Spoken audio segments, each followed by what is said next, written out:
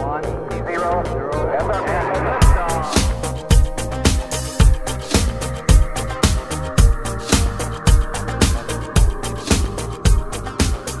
Hey guys, welcome to another episode of Filter. On this show, we recognize that the world can be a confusing place to live in. And so what I seek to do on this show is to equip you to live with biblical clarity in our confusing world so that you can face the chaos of life with wisdom, integrity, and courage. We live in a time of deep irony. On the one hand, we enjoy the healthiest, most affluent, and most secure society that has ever existed. On the other hand, in spite of these blessings, we have some of the highest rates of depression, anxiety, and unhappiness than at any other time. How do we account for our misery in spite of our decadence? While we might point to many different factors, I argue that one of the most prominent is that people have lost a sense of meaning and purpose in their lives. I recently gave a talk at the New Orleans Baptist Theological Seminary on this issue and how Christianity provides an answer for our culture sickness.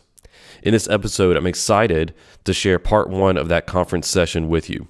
If you enjoy it, I also have a new article out at Boundless on the same topic, and you can find the link to that in the show notes. Before we dive into this episode, let me encourage you to subscribe to our email list so that you can get all of the latest content from this podcast sent directly into your inbox. Visit the link in the show notes, and you can sign up on my website. Also, be sure that you're subscribed to Filter wherever you get your podcasts, whether it be on YouTube or elsewhere, so that you can get all future episodes right on your homepage. If you're helped by this content, we'd really appreciate it if you left us a rating and review and shared the show with your friends. Leave Filter a 5-star review on Spotify and Apple Podcasts, and also write a review on Apple Podcasts. This will only take a minute of your time, but whenever you do these simple steps, it greatly helps us to get the message of biblical clarity out to more people. Lastly, let me remind you to send in your questions, reflections, or other feedback. I love hearing from you guys, whether it be on social media, YouTube, or in the reviews. And so I'll be choosing these select messages, questions, reflections, and so on to interact with in future bonus episodes.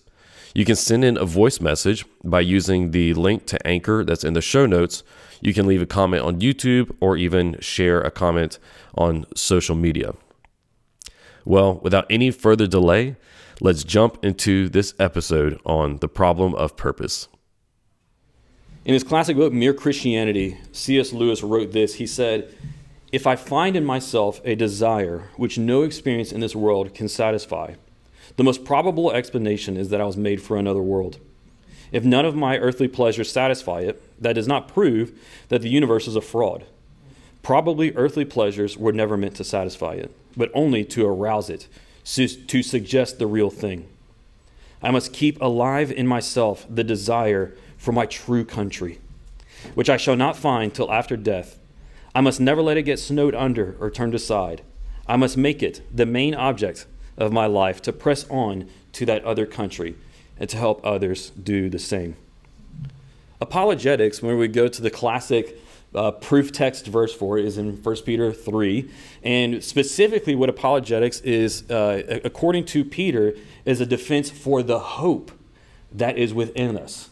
More than just, and I'm not against the classical arguments for God or or any other debates regarding cosmology or whatever else, but most specifically, apologetics is meant to be a defense for the hope that is within us. And if this is true, and if this is apologetics at its purest form, then there is no greater time where there has been a need for apologetics than in our current cultural moment. Because right now, in our society, attempts to satisfy the desire for our true country, like Lewis talked about, with the things of the world, is driving our culture to despair. We've been living in the pandemic age for the past 20 years or so. Sorry, 2 years. But there has been a sickness and a disease that has been far worse than COVID and has been ravaging our society for decades longer than COVID-19. And this is this despair, which has come from people trying to satisfy that desire. What our culture needs today is a source of purpose that satisfies that desire, a source of purpose that satisfies their life and the reason for their existence. Moreover, a source of purpose that not only satisfies, but one that cannot be taken away by suffering. This is the task of Christian apologetics. Our task is to show how this source of meaning and purpose is uniquely offered to men and women in the Christian worldview, as opposed to any other worldview, or especially the answers of our postmodern society. This is what we're going to look at today. First, we're going to look at the problem. I'm going to talk about that pandemic that we've been experiencing. The problem, we're going to talk about then the empty life, and then in contrast, the full life that is offered to us in the gospel. And then lastly, how to live that full life. Leave you with some practical steps. So let's begin with the problem. In 2019, so 2 or 3 years ago now, back in 2019, suicide was the second leading cause of death among Americans aged 1 to 44. Suicide. This number, as the second major leading cause of death, was second only to what was number one, which was poisoning. Now you might ask yourself, how are so many people poisoning themselves? This is because the CDC classifies drug overdoses, drug abuse that leads to opioid overdoses and death, as poisoning. So this number and this statistic with suicide being the second leading cause of death among Americans aged 1 to 44 back in 2019 does not even include those deaths which we might also classify as deaths of despair, being deaths due to alcohol poisoning or drug overdoses. If we were to add in these other deaths of despair, it would add on literally tens of thousands of more deaths in this category and age range from 1 to 44. We call these deaths of despair, whether they be through drug use and abuse, alcohol poisoning, other causes of death that were initiated by the abuse of alcohol or suicide. These deaths of despair have been increasing across our nation. In Newsweek, Laura Korpar reported that the CDC had reported in this past November a projection of over 100,000 people dying of drug overdose in 2021. Once again, that is over 100,000 people projected as dying from drug overdose in 2021. What they said is that death by drug overdose is now more frequent than deaths from car crashes, guns, flu, and pneumonia. In addition to this, our youth specifically are suffering at an alarming rate. Just a few weeks ago, the U.S. Surgeon General Vivek Murthy issued an advisory. This was back on December 7th, like I said, just a few weeks ago, that tried to alert the public to this crisis of mental health among the youth in our nation. Summarizing it, Maria Louisa Paul in the Washington Post said this: compared with 2019, so just a couple years ago, compared with 2019, emergency room visits for suicide attempts rose 51% for adolescent girls in early 2021. Among boys, there was a 4% point increase. Depression and anxiety doubled during the coronavirus pandemic, with 25% of youths experiencing depressive symptoms and 20% suffering anxiety symptoms. This is shocking, but is actually just an exponential jump in what was already an increasing trend. If you read the Surgeon General's report, he wrote this: from 2009 to 2019, so those numbers that I read to you before were just in 2019, right? That's a drastic jump. Like I said, it's even more shocking if we considered what was happening the decade leading to 2019. So Murphy says, from 2009 to 2019, the proportion of high school students reporting persistent feelings of sadness or hopelessness increased by 40%. The share seriously considering attempting suicide increased by 36%. And the share creating a suicide plan increased by 44%. Between 2011 and 2015, youth psychiatric visits to emergency departments for depression, anxiety, and behavioral challenges increased by 28%. Between 2007 and 2018, suicide rates among youth ages 10 to 24 in the U.S. increased by 57%. Early estimates from the National Center for Health Statistics suggest that there are tragically more than 6,600 deaths by suicide among the 10 to 24 age group in 2020. That's 1 year. 6,600 suicides among the 10 to 24 age group. To put that in perspective, according to the CDC, for the years 2020 and 2021, among ages 0 to 29, so a longer time period and in a higher age range, there were only 5,553 deaths from COVID. We have seen far more deaths and losses of life among youth from suicide than we even have from the pandemic that we've been suffering. The problem is that there's been a loss of happiness and an increase of depression, anxiety, and despair. All of these things have been rising, been increasing in our society despite our decadence. These numbers, like I said, of the past year, 2 years, and decade, once again, are even more shocking if we understand that this has been a trend which has been going on for even the past several decades. These numbers were already on the rise. From 1972 to 2006, people in affluent countries have not become happier as they have grown richer, got healthier, or had higher standards of living. According to a 2005 study, I believe this was in The Economist. According to a 2005 study in The Economist, Americans are twice as wealthy, far healthier, and safer than 50 years before. Yet, depression rates are 10 times higher than during and before the 1950s. There is a renowned psychologist at the University of Pennsylvania named Martin Seligman. He's one of the top authorities in the study of happiness. And he wrote that in the span of one generation, which was the baby boomers, Americans tend to be 10 times more depressed and less happy than previous generations. The big question, after hearing all of these statistics and considering just how much of a rise we've had in all of these deaths of despair, these mental health issues, and so on, the big question should be why? The big question should be why? Because in order to know what to do about it, we need to correctly diagnose the issue. And the wrong answer to the why question will lead to the wrong solutions and will not save lives. So we need to get this question right. The question is why? Well, what did the experts say? In Vivek Murthy's Surgeon General Advisory, he said this. He said, researchers point to the growing use of digital media, increasing academic pressure, limited access to mental health care, health risk behaviors such as alcohol and drug use, and broader stressors such as the 2008 financial crisis, rising income inequality, racism, gun violence, and climate change. Now, on the surface, all of these sound plausible, and I'm not denying that any of them, in one degree or another, will make depression worse and could add to suffering someone experiences.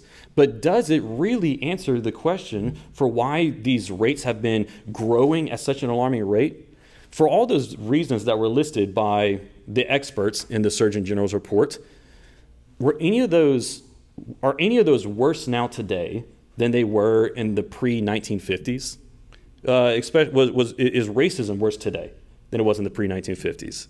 Is gun violence? Is the financial crisis of 2008 worse than the Great Depression? Right? So many other things. Do we really have less access to mental health care today than we did back then? So increasing academic pressure today versus those generations, that's a joke.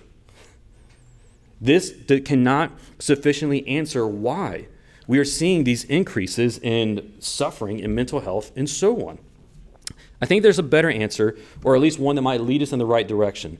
In a book that was written, co-authored by a psychologist named Edmund Bourne and his co-author, they argued that there were 3 points that were driving the epidemic of depression and anxiety in our society.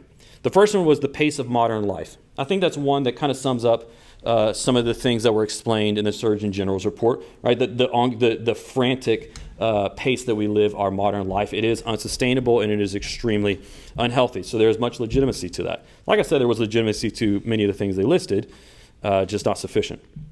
The second point was the loss of a sense of community and deep connectedness beyond the superficial.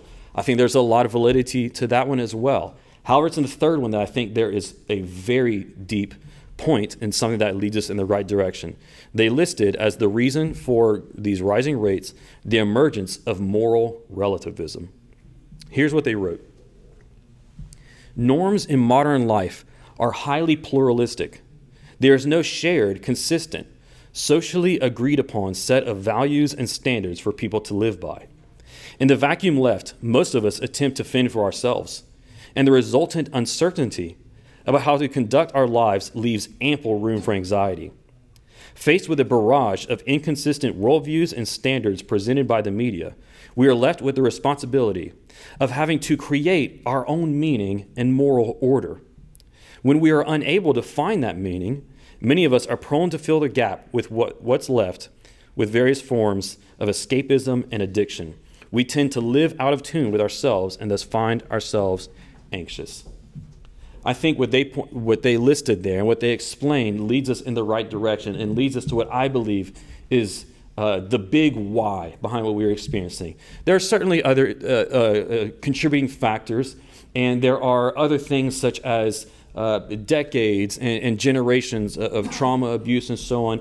I understand those, but speaking as an apologist and speaking in terms of worldview and cultural analysis, I think the big why is this, what I call the problem of purpose. We are suffering today, and we are experiencing this epidemic today that has been going on for generations because people are suffering due to a loss of meaning and purpose in life. The problem of purpose. Here's the kind of purpose and meaning that we need that people have been lacking and has been causing this anxiety that Bourne and his co-author described. This is the kind of purpose that we need. One, we need a purpose that gives us a reason for existence. We need to know a purpose for our lives that gives our existence, that gives our lives, our taking up space on this earth, a reason for its existence. Okay? That's what we need. Purpose. The second thing is meaning. So understanding what these words mean. So that's purpose. The second, meaning. Meaning is the result of living out our purpose. So purpose is knowing why we exist, and then meaning is something that we experience whenever we then live out our purpose. It's the experience of knowing that our life matters and that we are spending our life with any significance at all. This is what we need. This is what we mean when I talk about having purpose and meaning in life. Moreover, the kind of purpose and meaning that we need in our lives is not just one that gives us that reason for existence, that helps us to know and experience that our life matters, but we need to have a meaning of purpose that cannot be taken away by suffering. Because we live in a dangerous world. We live in a world where there's chaos. We live in a world where, as Christians, we say there is sin, there's wickedness, there's death. And so if we are to live well in the world we find ourselves in, then we need a source of meaning and purpose. We need a meaning of purpose that is resilient enough to survive despite the suffering that we face in life. So the question is, can postmodernism, the society that we find ourselves living in today, can postmodernism supply us with the purpose and meaning that we need? Let's consider that question. Back in 1980, some of you guys might remember or be familiar with the book and TV series Cosmos.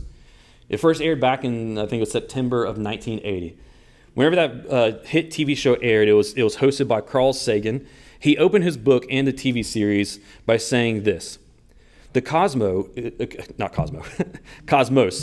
The cosmos is all that is, or ever was, or ever will be.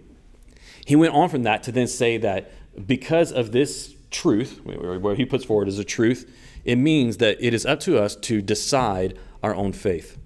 What's interesting here in this show that was put forward to be a television series about science, right?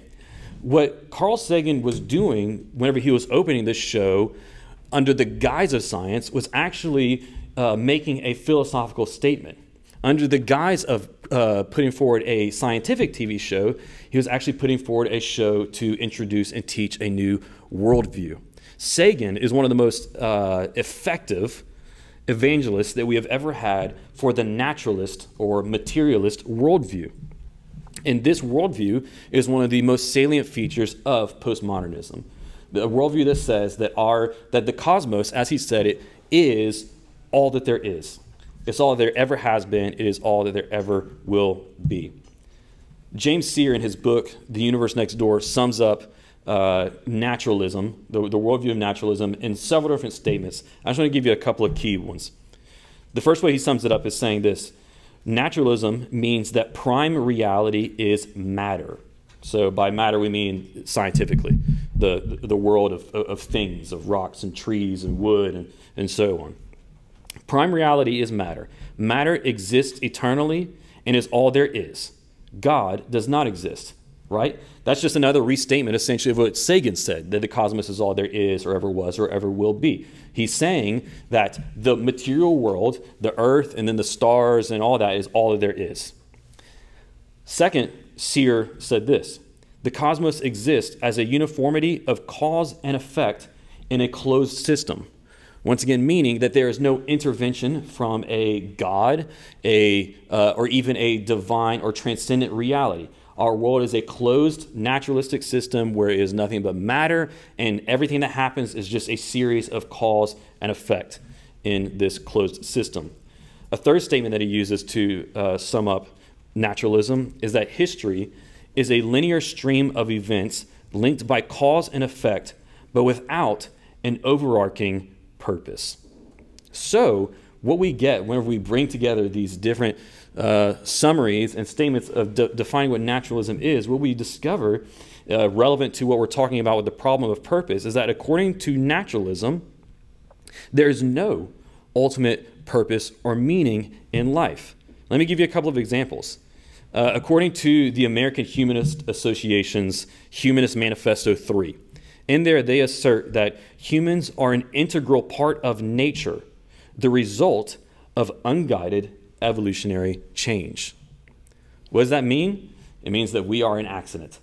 We are a great, big, materialistic, cosmic accident. That's what they mean by saying that it was an unguided evolutionary change process, right? There was no guide. There was no, we might say, intention, right? Because intention, it would imply purpose. So if it is unguided, it was not intentional, we are just another part of nature. There's no specific purpose for us being here. Let me give you another example from the famous atheist Bertrand Russell. He said that man is the product of causes which had no prevision of the end which they were achieving, that his origin, his growth, his hopes and fears, his loves and his beliefs are but the outcome of accidental collocations of atoms, that no fire, no heroism, no intensity of thought and feeling can preserve an individual life beyond the grave, that all the labors of the ages, all the devotion, all the inspiration, all the noonday brightness of human genius are destined to extinction in the vast death of the solar system, and that the whole temple of man's achievements must inevitably be cured beneath the debris of a universe in ruins.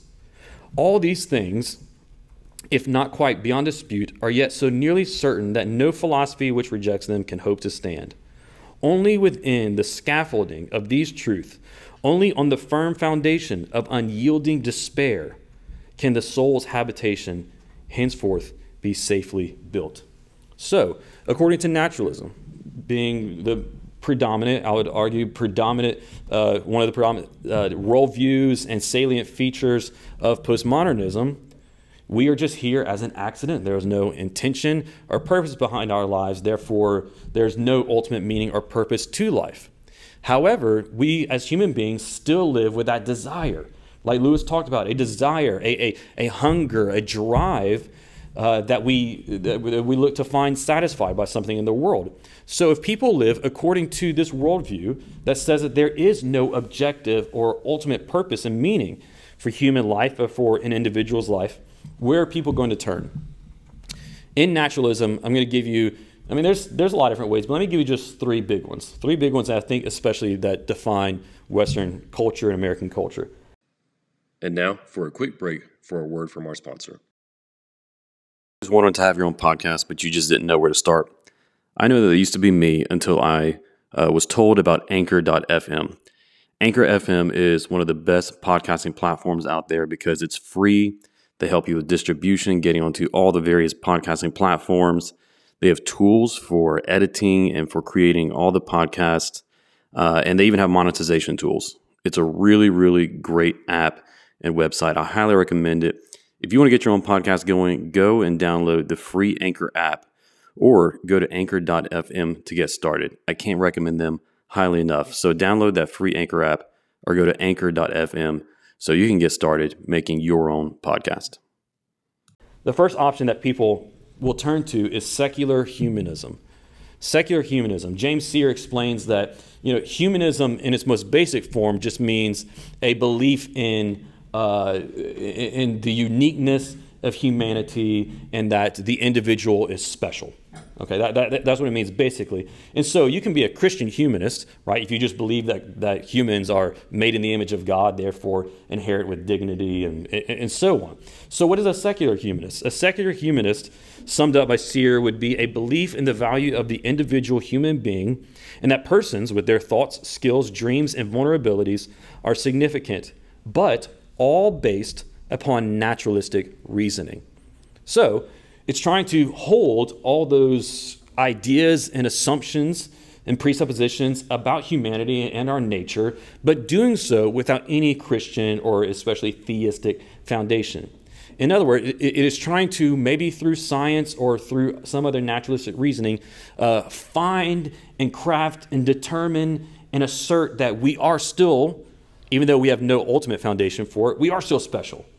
Right? Maybe it's because of our rationality, or maybe it's because of this or that, right? But that we are still special, the individual is valuable, and so on. This is an option that many people take in our culture and society today, secular humanism. In other words, I know this is oversimplifying it, so forgive me, but it's the idea that says, let's just make it up. Let's just pretend. Let's just craft and determine our own foundation for meaning. A second major place that people might turn would be Marxism or another form of statism, a form of fascism, nationalism, and so on. Without anything larger than oneself to live for, people will inevitably turn to something which appears to be larger than the self, which will be the state. And so that can take form in right and left versions and so on. So fascism, Marxism, and whatever else. The atheist philosopher Luke Ferry, in his book called A Brief History of Thought, sums up why Marxism or statism of another kind tends to be one of the primary turns that people take after a rejection of God or any divine existence. He said, how do we confront the fragility and finiteness of human existence, the mortality of all things in this world, and the absence of any principle external to and higher than humanity? This is the problem which the modern doctrines of salvation have tried to solve, for better or for worse, and it has to be admittedly usually for the worse. Unable to continue believing in God, the moderns invented substitute religions, godless spiritualities, or to be blunt, ideologies which, while usually professing radical atheism, cling to notions of giving meaning to human existence, or at least justifying why we should die for them. So the turn that we see throughout the 20th century and in more modern forms, even up until today, to various forms of statism, according to Ferry, and I would agree as well, are driven by this vacuum of not having meaning in life, not having anything bigger than oneself to give yourself to justify your reason for being here, and especially to justify giving your life to. And so this is what people turn to. Secular humanism, statism, and then the third primary place that people turn to, and I think one that especially defines American culture, would be expressive individualism. Expressive individualism as a way to find purpose for your life.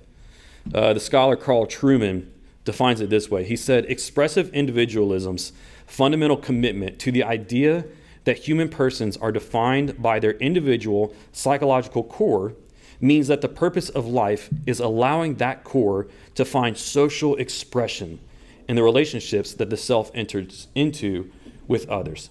So expressive individualism. It means that you look deep within yourself to figure out, who are you?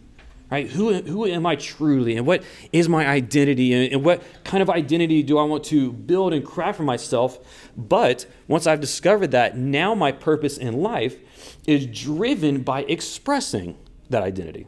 Okay? Expressing that chosen purpose that I have designed for myself, and especially in making sure that I can live it out in relationship to other people. Expressive individualism. And you can fill in for yourself the many, many examples that we have of this in our culture. So, whenever God is taken out of the picture, what ends up happening is that it becomes up to us to decide and fabricate our own meaning for life, because we cannot just go along living life according to pure nihilism, or the idea that there is no purpose and everything is just absurdity. Human beings, through one method or another, whether it's one of the three I listed here, the primary ones, or another one, will try to fill that void and decide their own meaning for life. However, the attempt to determine one's purpose in life in the closed system of naturalism is a fool's errand. Here's why. Not only because there is no ultimate foundation for whatever one chooses to be their meaning and purpose in life, but also because of this. Without God as the supreme reality, and without Him as the foundation for truth, morality, and purpose, then naturalism inevitably slides into moral relativism, which will then render any self-determined purpose or meaning in life to ultimately be insignificant. This is what the psychologist Bourne and his co-author was writing about that I referred to earlier, in what we can see in our culture, whether one chooses secular humanism, which says that, we're gonna try to fabricate and build up and find some reasons why we're still special, why there's still some reasons why we can craft our meaning in life. Well, once again, if there's no objective foundation, then what do they matter? Right? What makes a difference between one individual's choosing of what their purpose and another? Let me just give you two. Let me give you two reasons why moral relativism ultimately makes the endeavor to determine our own meaning in life a fool's errand and a failure. The first one is this, more of an anecdote than anything else. Consider trying to play a game where there's no purpose to the game. Okay, let's say that right now, all of us in this room, I said, y'all want to play a game? He said, yeah. And I say, okay, you make the first move. What are you going to do? Right? You might stand up from your chair. Okay. The next person might walk out of the room. Okay. One of y'all might flip a table over. Okay. Like, there's no purpose to the game. If there's no purpose to the game, if there are no set rules and a common goal that we're all moving towards, then any individual move within the game is ultimately insignificant and doesn't matter. We just go around doing whatever we want. Imagine trying to play Monopoly, but with no rules. And so you move your car, and I take a hammer and I smash it, and then I start throwing eggs at the wall and doing whatever else. Well, if there's no rules in the game, there's no purpose to it, then what is throwing eggs at the wall means is just as much as you adding money to your bank or whatever else you do in Monopoly. I haven't played Monopoly in a long time, so I was kind of making that up. But once again, if there's no greater purpose and if there's no rules to the game, then whatever you do, it really doesn't matter. All the individual moves in the purposeless game are ultimately purposeless. If there's no objective standard of right and wrong, good or bad, significant or insignificant, or honorable or dishonorable, then you cannot discern between any two people's choices of what is a good or bad, or once again, honorable or dishonorable purpose in life. Without an objective standard, we have no grounds to say why Mother Teresa's purpose in life was any better than Hitler's purpose in life, or why someone who gives all their time and their career to being an entrepreneur and building a business that blesses the community, employs people, and does good things, or a nonprofit or whatever else, why what they have done is any more significant than, this is something that J.P. Moreland told me and I loved it, than the person who spends their entire life just pushing a checker around on a board with their nose. In moral relativism, those two choices for how one ought to spend their life are equally relevant. Equally don't matter. This is why naturalism and moral relativism cannot provide us with the meaning and purpose we need in life. Second, there's this. Without God to provide us with a, quote, horizon of significance, we have no ability to judge whether our chosen identities, morals, and purposes actually matter. This is a kind of an overlapping point with the one before, but it's just looked at a little bit differently. A horizon of significance is something that I learned from reading Charles Taylor in his book. What was the name of that book? Where's my footnote? Yes, Ethics of Authenticity. Thank you. It was right there in front of me. Yeah, in the Ethics of Authenticity, he talks about how in expressive individualism, we are free to just look inside of ourselves and craft, decide, choose, make up whatever identity we want for ourselves, because ultimately there's no horizon, there's nothing framing that choosing. But what it does is it relativizes and makes any given chosen identity ultimately meaningless, because without a horizon, right, without an objective set of points by which to judge the individual points of our life and our movements and whatever crafts our identity, there's no way to make sense of it and to figure out if it's really significant or not. Here's what Taylor says. He says, I can define my identity only against the background of things that matter. Only if I exist in a world which history or the demands of nature or the needs of my fellow human beings or the duties of citizenship or the call of God or something else of this order matters crucially. Only within these things can I define an identity for myself that is not ultimately trivial. Therefore, since naturalism and moral relativism will ultimately fail in giving people the foundation that they need to build a life where there is purpose and there is meaning, and those things fail, what people are inevitably going to do whenever they quit living for something bigger than themselves is they're just going to start placing themselves and their desires and whatever makes them feel the best first in their life. This is what we've seen happening in our culture ever since at least the 1960s, as our society has embraced these ideas in greater and greater measure. People just started living for themselves and whatever makes themselves the most happy. And what it has ended up doing is creating a culture of empty selves. There's a psychologist named Philip Cushman. He wrote an article called Why the Self is Empty. And he said this: the empty self is filled up with consumer goods, calories, experiences, politicians, romantic partners, and empathetic therapists. The empty self experiences a significant absence of community, tradition, and shared meaning, a lack of personal conviction and worth, and it embodies the absences as a chronic, undifferentiated emotional hunger. Once again, as I said before, as our modern luxuries and as our health and our wealth and our standard of living has greatly increased, so has our depression, anxiety, and dissatisfaction. Because as these things increased, we increasingly looked to them and turned to them more and more to fill that desire for our true country. We look to them more and more to fill and to quiet and to distract us from the anxiety of living in a closed system, in a moral, relativistic society. And then it just ends up being a vicious cycle of more pain, more filling ourselves with empty things, and so on. Especially there is this. Even if you're living a great life and your chosen purpose, your self-crafted identity is going great, what happens when pain, failure, and disappointment enters the picture? Even if one were to choose something as good and noble, we could say, as good and noble as being the best employee at their business that they can possibly be, just crushing it at work every day, being a team player, right? Doing the hard jobs, the one that no one else wants to do. And in that, they find a lot of meaning. They get a lot of significance from it. Well, what happens whenever the business goes under and they get laid off? Their sense of meaning has now, it's like a rug pulled out from beneath them. The floor fell out underneath them, right? What happens then?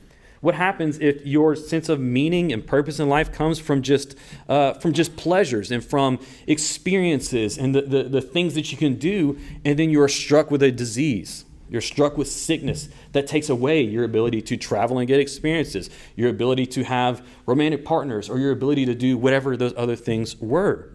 Once again, if you have a self-determined identity, then that is one that can be taken away by suffering. This is why as well We live in a culture that is not only sick with anxiety and depression, but one which is filled with people who are extremely fragile. We live in a culture where as our decadence has increased, so has our fragility. We cannot handle hardship. We cannot handle pain. We cannot handle risk. We cannot handle danger. Therefore, along with that, we can't handle adventure.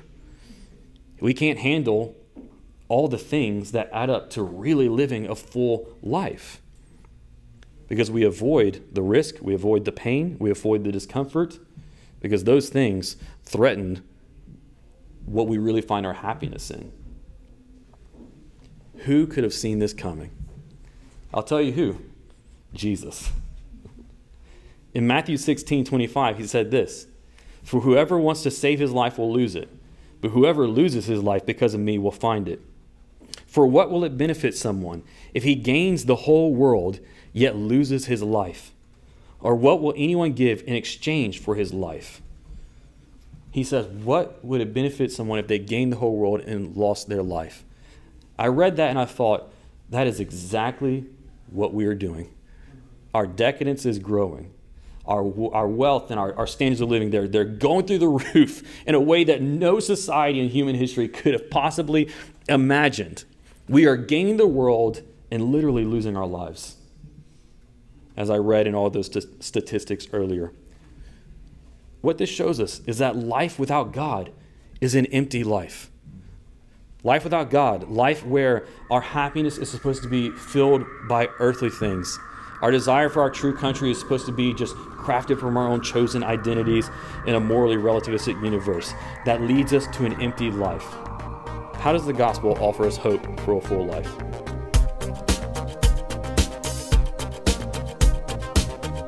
Thanks for listening. I hope this episode provided you with biblical clarity to live with confidence in our confusing world.